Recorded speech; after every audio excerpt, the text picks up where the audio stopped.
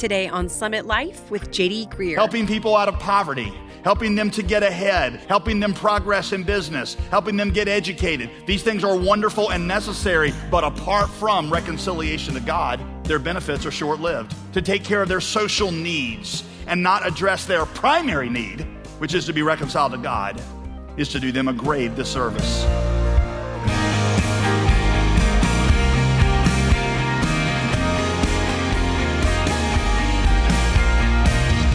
Welcome to Summit Life with pastor, author, and theologian JD Greear.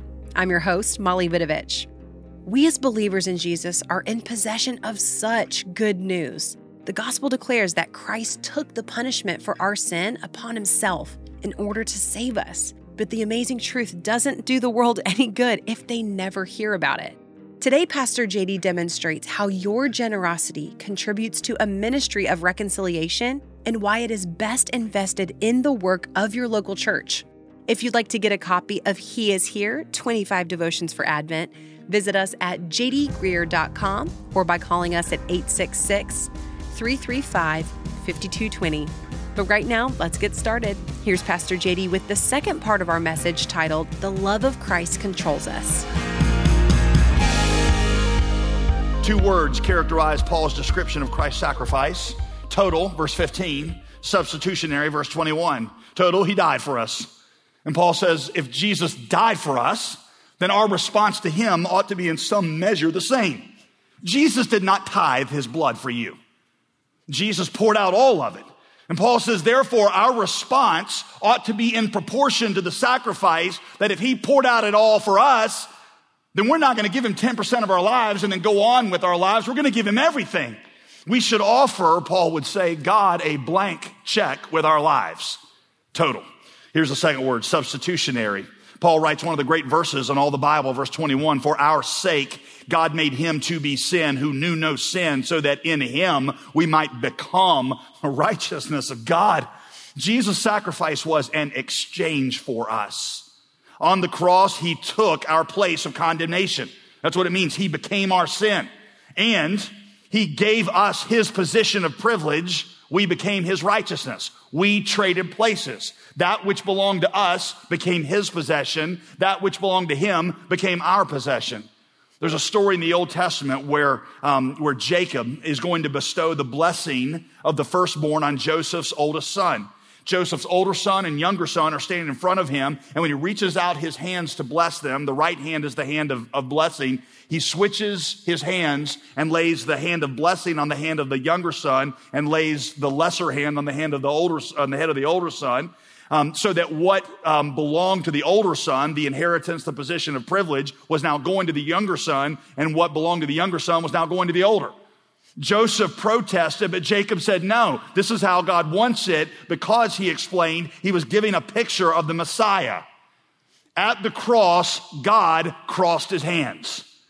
And what belonged to Jesus, the older brother, the position of privilege and blessing and intimacy with God, was bestowed upon us, because what belonged to us, shame, condemnation, penalty of sin, was placed upon the head of Jesus. But don't miss what Paul is doing here with that truth. In this context, he's using it, listen, as an example of how we live. A believer, he says, takes what they have earned. They take what they deserve and they bestow it on someone else.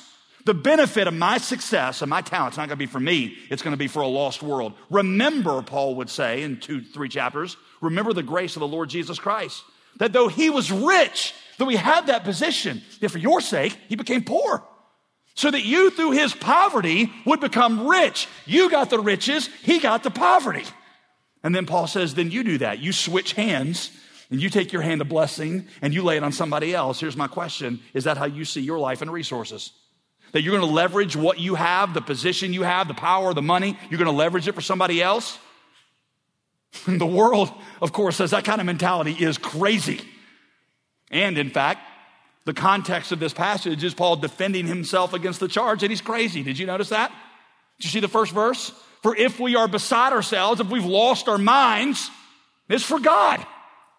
When is the last time your generosity made somebody question your sanity? So there's a motivation, there's a measure. Number 3, there's a mission in our sacrifice. That mission is the ministry of reconciliation. Verse 18, Paul says, to the church, God gave the ministry of reconciliation. The church has a unique, very important mission, and that is reconciling people to God. The gospel declares that Christ has borne our sin in our place, the sin of every human being in the world, but it does not do them any good if they've never heard about it. And so Paul says it is the preaching of this message of reconciliation that God has placed in the church. And listen to me, it is the most important mission in the world. All other ministries, all other missions apart from this one fail. Helping people out of poverty, helping them to get ahead, helping them to get along, helping them progress in business, helping them get educated. These things are wonderful and necessary, but apart from reconciliation to God, their benefits are short-lived. To take care of the needs of someone's body, to take care of their social needs and not address their primary need, which is to be reconciled to God, is to do them a grave disservice. This is the ministry God gave to the church. The church is God's primary instrument for reconciliation. Churches make disciples of Jesus better than any organization on the planet. It's where God has placed the locus of his Spirit. It is the community in which disciples are formed. Which means two things for us, for me. Number one, our focus in ministry at this church will always be the message of reconciliation. That's not to say we don't also meet physical needs, because Paul says we're Christ ambassadors. That means we represent Christ, and he met physical needs, so we meet physical needs just like he did. But the primary focus of every ministry we have, like his, is reconciling people to God. You want to summarize the Apostle Paul's entire ministry? Here it is. Go to places where there are no churches and plant them. Go to places where there are churches and help develop them. Which means that in everything we do, as we try to bless communities around the world, we're always doing it either in partnership with a local church or we're doing it to try to help get a church planted there. Because the ministry of reconciliation is the most important ministry, and because it is the ministry given specifically to the church, the primary place of my investment, and every disciple of Jesus, will always be the local church. There are a lot of organizations that do good in the world, and hear me, I support many of them out of my personal resources. But my primary calling is to invest in the organization that God has bestowed the ministry of reconciliation upon. The church, we say around here, is God's plan A. So because it is God's plan A for reconciling the world, it will be my primary focus for the investment of my life and my resources. Summit Church, do you realize how important our role is? This is what God, how he plans to reconcile his world, as we are God's plan A. And that should humble you and scare you and inspire you all at the same time. There's a dozen stories I can tell you. I'll only tell you one. I've actually told you part A of this story before, but I've never told you part B. All right, so let me tell you part A and B together here. Ginger is a girl that I met at a cell phone store a couple years ago when I was getting a new cell phone. And there was a girl who already went to our church in there. And you know, to get a new cell phone takes like 6.5 hours. So me and her tag teamed on this other girl. So we invited her to our church. She came. She was in her early 30s, and she'd been a practicing lesbian for over a decade. She came, visited our church a few times. She really struggled with depression. One Saturday morning, she had gotten to a real low, and she was driving out to the Blue Ridge Mountains in western North Carolina, where she planned to take her life. On the way out there, she said, I was about 20 minutes from the place where I was going to kill myself. She said, when my cell phone rang, and it was this girl from our church who worked at the cell phone store with her. And this girl said, she said, I don't know why, but I got up this morning, and I was just thinking about you, and I just felt like the Holy Spirit had put you on my heart. And so I just wanted to call and tell you that I love you and that I'm praying for you and just want to ask what's going on. And this girl Ginger began to tell her exactly where she was. This girl that went to our church convinced her not to do it, to come back. She checked herself into a hospital. When she checked herself into the hospital, the girl from our church gave her a copy of the book I wrote called Gospel. The doctor comes into the room and begins to talk to her, notices the book, and says, I've got the same book. How'd you get this book? And she said, well, I've visited this church a couple of times, and I'm trying to decide if I'm going to read it. He says, I don't go to the Summit Church. I've never been to the Summit Church. He said, but somebody pointed me to the Summit Church's podcast.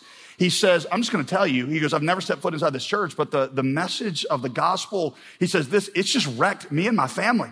He said, we just had this total transformation. He goes, and it starts to basically leads her to Christ. Not basically, leads her to Christ, in the hospital room. She then turns and invites this guy to start coming to our church. So this is like the most backward story I've ever heard. A guy who doesn't go to our church leads a girl who does go to our church to Christ, who in turn invites him to our church. This is Summit Life with Pastor J.D. Greear. We'll return for the conclusion of today's teaching in just a moment, but I wanted to quickly introduce you to our monthly resource. Anticipating the Christmas holiday season, we have a 25-day Advent devotional called He is Here. While this resource is primarily written for adults, it's actually great for the whole family or even the whole church to work through the story of Scripture throughout the month of December. I believe it'll give you some new language for how to communicate these old stories to yourself and to others, and to see how every story points to the coming of Jesus. We'd like to encourage you to reserve your copy of He is Here right now by calling 866-335-5220. That's 866-335-5220. Or visit us online at jdgreear.com. Thanks for being with us today. Now let's finish up our teaching for the week. Once again, here's Pastor J.D. Greear. Hey, you say, now what does this mean for you and for me? I know you're wondering, like, are we about to pass out another, like a still in card for you? No, we're not going to do that at this point. But we do think that generosity and faith ought to be a permanent part of our lifestyles in response to the generosity and promises of Christ. Hey, God never called us to a season where we live for Jesus. He called us to a life where we live for Jesus, because if one died for all and he saved us for eternity, then those who live should be so captivated by that the rest of their lives is spent with his kingdom and not for their own. So to that end, I want to introduce to you a tool that I want you to use to help evaluate this part of your life. We call it the generosity ladder. Generosity ladder. Veronica and I have been looking at this for a while, and it has been really, really helpful for us. Each rung of this ladder represents a lifestyle, a growth and a lifestyle of generosity and sacrifice. By the way, these are not rungs that you climb to get closer to God. These are not, you go off the last one and go to heaven or anything like that. The gospel is that Jesus has done everything necessary to save you. You could not add to that. It's not about you giving stuff to God. The gospel is about God giving something to you. Okay, so don't use this as some kind of weird works righteousness thing. This is simply, it represents growth in how God is maturing you in this particular area. And listen, before I give you this, can I say what I always do? First of all, if you are not a Christian, I am not talking to you right now. Second of all, if you're new here, I'm not talking to you right now. Third of all, if you're committed here, and when I start talking about this, it kind of creeps you out because you feel like I'm trying to manipulate you to get money out of your pocket into mine. Listen, with every fiber of my being, I mean what I'm about to say. I want you to apply this, but I want you to apply it by giving somewhere else. Because I know that to be a disciple of Jesus means you become an extravagantly generous person. And if you cannot get over the hurdle that somehow, like maybe we're doing this to manipulate you and this is about filling our coffers and all that kind of stuff, then I would prefer for you to become a generous person, remove that obstacle, become a generous person and give somewhere else, than I would for you to let that be an obstacle. And maybe one day you'll learn to trust us, and if so, you can give, but do not give here if that's a problem for you. I sincerely mean that. You become generous and just give away your money somewhere else. It's more important for me that you become generous in response to the gospel than it is that you give here, okay? I mean that with every fiber of my being. Let me walk you through this real quick and show you what it looks like to mature through this ladder. The first rung is initial giver. That refers to a first-time giver. During All In, many of you, for the very first time, made a significant investment in the kingdom of God. 3,064 families became first-time givers at the Summit Church.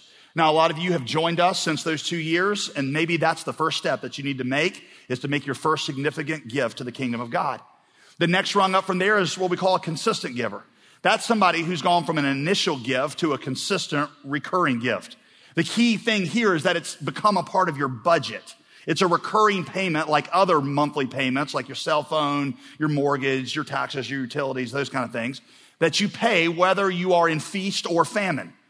Some of you that have become first-time givers need to grow to that level. It's got to become a part of your budget. So it's less about, I preached a great sermon that, made you cry and you got goosebumps, and so you threw $20 in the offering. It's got to go from being that to being, it's a permanent part of my life. Generosity is a permanent part of my budget.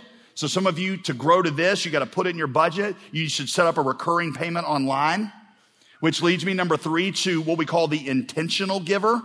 That is someone who is intentionally or consciously trying to grow in their generosity. They are asking the question of how their recurring giving matches up with other priorities in their lives. They're saying things like, how does my giving compare to what I spend on vacations, what I spend on eating out, what I spend on cars or clothes? They want their spending to match their priorities, so they set a goal. I heard about a guy in our congregation who said, I want my gift to the kingdom of God to be the largest payment I make every month. He said, right now, my biggest payment is my mortgage. He says, so that's my goal. He says, I'm going to incrementally increase until I get the amount that I give to the kingdom of God to be the largest thing. He says, because that's what I want the statement of my life to be, is that I was primarily invested in God's kingdom. People in this category in intentional giving, listen, are not satisfied with meeting some basic requirement like a tithe, like a tax they pay to God. Tithing is never, I've told you this, tithing is never really commanded in the New Testament. The principle of first fruits is biblical. First fruits, think like a farmer. If God gives you a bunch of fruits, you give the first back to him. Principle of first fruits is taught throughout the Bible. The reason we say tithe is because in the Old Testament, that's what people gave. And so we say that's a great place to start with your first fruit giving. But we're people who have experienced the generosity of Christ. And so we should not be going backwards in our generosity. We should be going forwards. Tithing should never be the ceiling of generosity. It should just be the floor for us. So intentional givers set goals to grow to because they realize that it's not about paying God a 10% tax. It's about we who live no longer living for ourselves, but for him who died for us. So for you to grow to that level, you set a goal. You say, I want to get my investment in God's kingdom at least equal to this other payment. Or maybe you should choose a percentage and go for that. Maybe you should start with the tithe.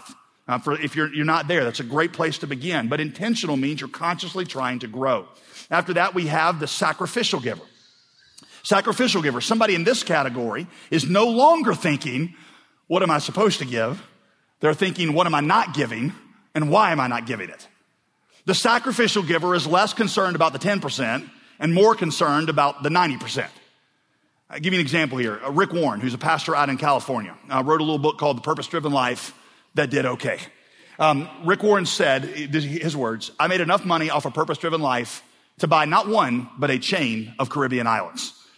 He said, however, my wife and I decided we would not increase our lifestyle one bit. He said, we did not move. He said, I still wear a $14 watch and I drive a 15-year-old pickup truck. He said, we instituted something we've been pursuing since then. We call it reverse tithing, where we give away 90% and we try to live on 10%. That's how a sacrificial giver thinks. We who live, I'm not paying God a tax and then taking the 90%. I'm saying, God, it all belongs to you. What am I not giving and why? Because I'm more into your kingdom than mine. Let me tell you something kind of where Veronica and I are on this. This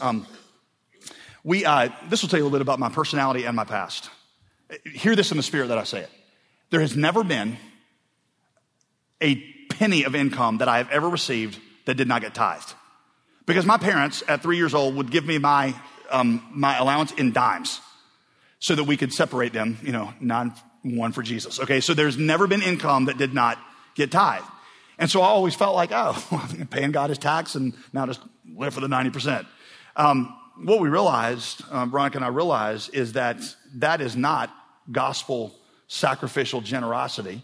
That we need to look at the 90% and say, God, what are we not giving and why? Because we love you and we want to be involved in your kingdom. So we, recently we were looking through one of our savings accounts and we had some minimum goals we needed to be responsible for the future. We had some money that was just, I had 150 things that I felt like I was justified in doing with that money. They were good, they were compelling, and we just felt like the Holy Spirit saying, you know what? This is not about your kingdom, it's about mine. You've got your minimum requirements. You should just put that into my kingdom. And so we do that gladly. Why? Because we want God to grow us so that our legacy is not here. We want to somebody who gives sacrificially, listen, is making changes to their lifestyle to direct more toward God's kingdom. Not because they have to, but because they get to. Maybe there's some resource that God has blessed you with, like savings or stock or retirement, that he's calling you to put on his altar. By the way, maybe it's for you, it's not about money at all. I know a girl who in all in took a hit in her income to go work in a career field she felt called by God to reach. She's got less capacity now for financial generosity, so we're giving is less, but she's pursuing a sacrificial life. Lastly, we've got what we call the legacy giver. A legacy giver is somebody who is thinking about the contribution their entire life is making. They've moved beyond the how much am I giving this year to the question, how much am I giving over a lifetime? They're thinking about what I call the eternal investment portfolio. You got a retirement portfolio where you go on and you look like, how much is in there now? How much is in there now? Oh no, the stocks went down. I don't want to look. You have like one of those. These people begin to think of it like eternity like that. And they begin to think, how much do I want to give over a lifetime? I know a young guy who's 28 years old at our North Raleigh campus who 2 years ago when he was 26 said, my goal is to give away $1 million by the time I'm 60. He said, so what that means for now is that I've got a plan. I've got a plan based on my projected income of how much I need to give incrementally every year. It means putting a cap on spending and spending and saving so I can yield more to giving. If you're older, it means things like estate planning so that what you leave behind lines up with your kingdom priorities. I know a man who said the largest gift that I'm ever going to give is going to be on the day that I die. He said, because when my will is executed, he said, I want my life, the legacy to be the kingdom of God. He said, for me, that means cutting back and giving some of my retirement away now. I'm going to live off less in retirement and listen to this, punt some of my retirement bliss to enjoy in heaven. He's like, heaven is going to be an awesome retirement. Can you imagine what kind of golf score I'm going to get in heaven? He said, so I'm willing to sacrifice now and enjoy more then. It also means beginning to share with others your journey and generosity so that you can inspire it in the next generation. Y'all, what greater legacy to leave to the next generation than extravagant generosity? It is the greatest gift that my parents gave to me. Where are you is the question on that ladder. I mean, naturally you kind of like identify, right? So what I want you to do is I want you to pray and say, God, this is where we are. God, we want to grow more in our Christ-likeness. So what level are you calling us to go toward? Have you given God a blank check with your life? Have you put it all at his feet? Because that's what this is all about. Not raising money for stuff we need to do. It's about us. If we go all in for God's kingdom with our lives, God owns a cattle on 1,000 hill and he'll give us everything we need to do what he wants us to do. He's not interested in your money. He's interested in your heart. You're listening to Summit Life with J.D. Greear. We're in a short teaching series called It's Not About Me. Remember, you can always listen again online at jdgreear.com. We hope you're enjoying this holiday weekend, and we're truly so thankful for all of you. Right, JD? You know, Molly, when God opened the door for us 6 years ago to take this ministry to a national audience, it was a big step of faith. Yes. And we had this assurance. We believe that if we would do what God was telling us to do, that he would provide for us. Right. That he, along with the calling he was giving to us, he would provide other people to walk alongside us and provide for us. It's like Hudson Taylor used to say, God's ministry done in God's way will never lack God's supply. Well, you, Summit Life listener, you were the answer to that prayer. Yep. And many of you responded to the Holy Spirit and you stepped in and you generously gave. And we don't take that for granted for a single second, because I know for many of you, it also comes with a commitment to pray for this word as it goes out. We get story after story of people whose lives are impacted and changed. And it's just so encouraging. And it's not just because of our faith and our obedience and doing the preaching and the broadcasting, but also because of your commitment in giving. And let me say a special thank you to those who have joined the Gospel Partner team by committing to monthly giving. That generosity especially enables us to plan and be able to take advantage of opportunities when they come up. So I just want to say thank you. We want to tell you happy Thanksgiving. Realize that as we celebrate Thanksgiving this year, one of the things that we're thankful for here at Summit Life is you. Your generosity is reaching people for the gospel. Ask for the devotional titled He is Here when you donate to Summit Life today. You can give over the phone by calling 866-335-5220. That's 866-335-5220. Or give online at jdgreear.com. We're so grateful for your support because your generosity brings gospel-centered Bible teaching to people across the country every day through the radio, our podcasts, and our online archive of Pastor JD's sermons. So thank you so much for partnering with us. Before we close, let me remind you that if you aren't yet signed up for our email list, you'll want to do that today.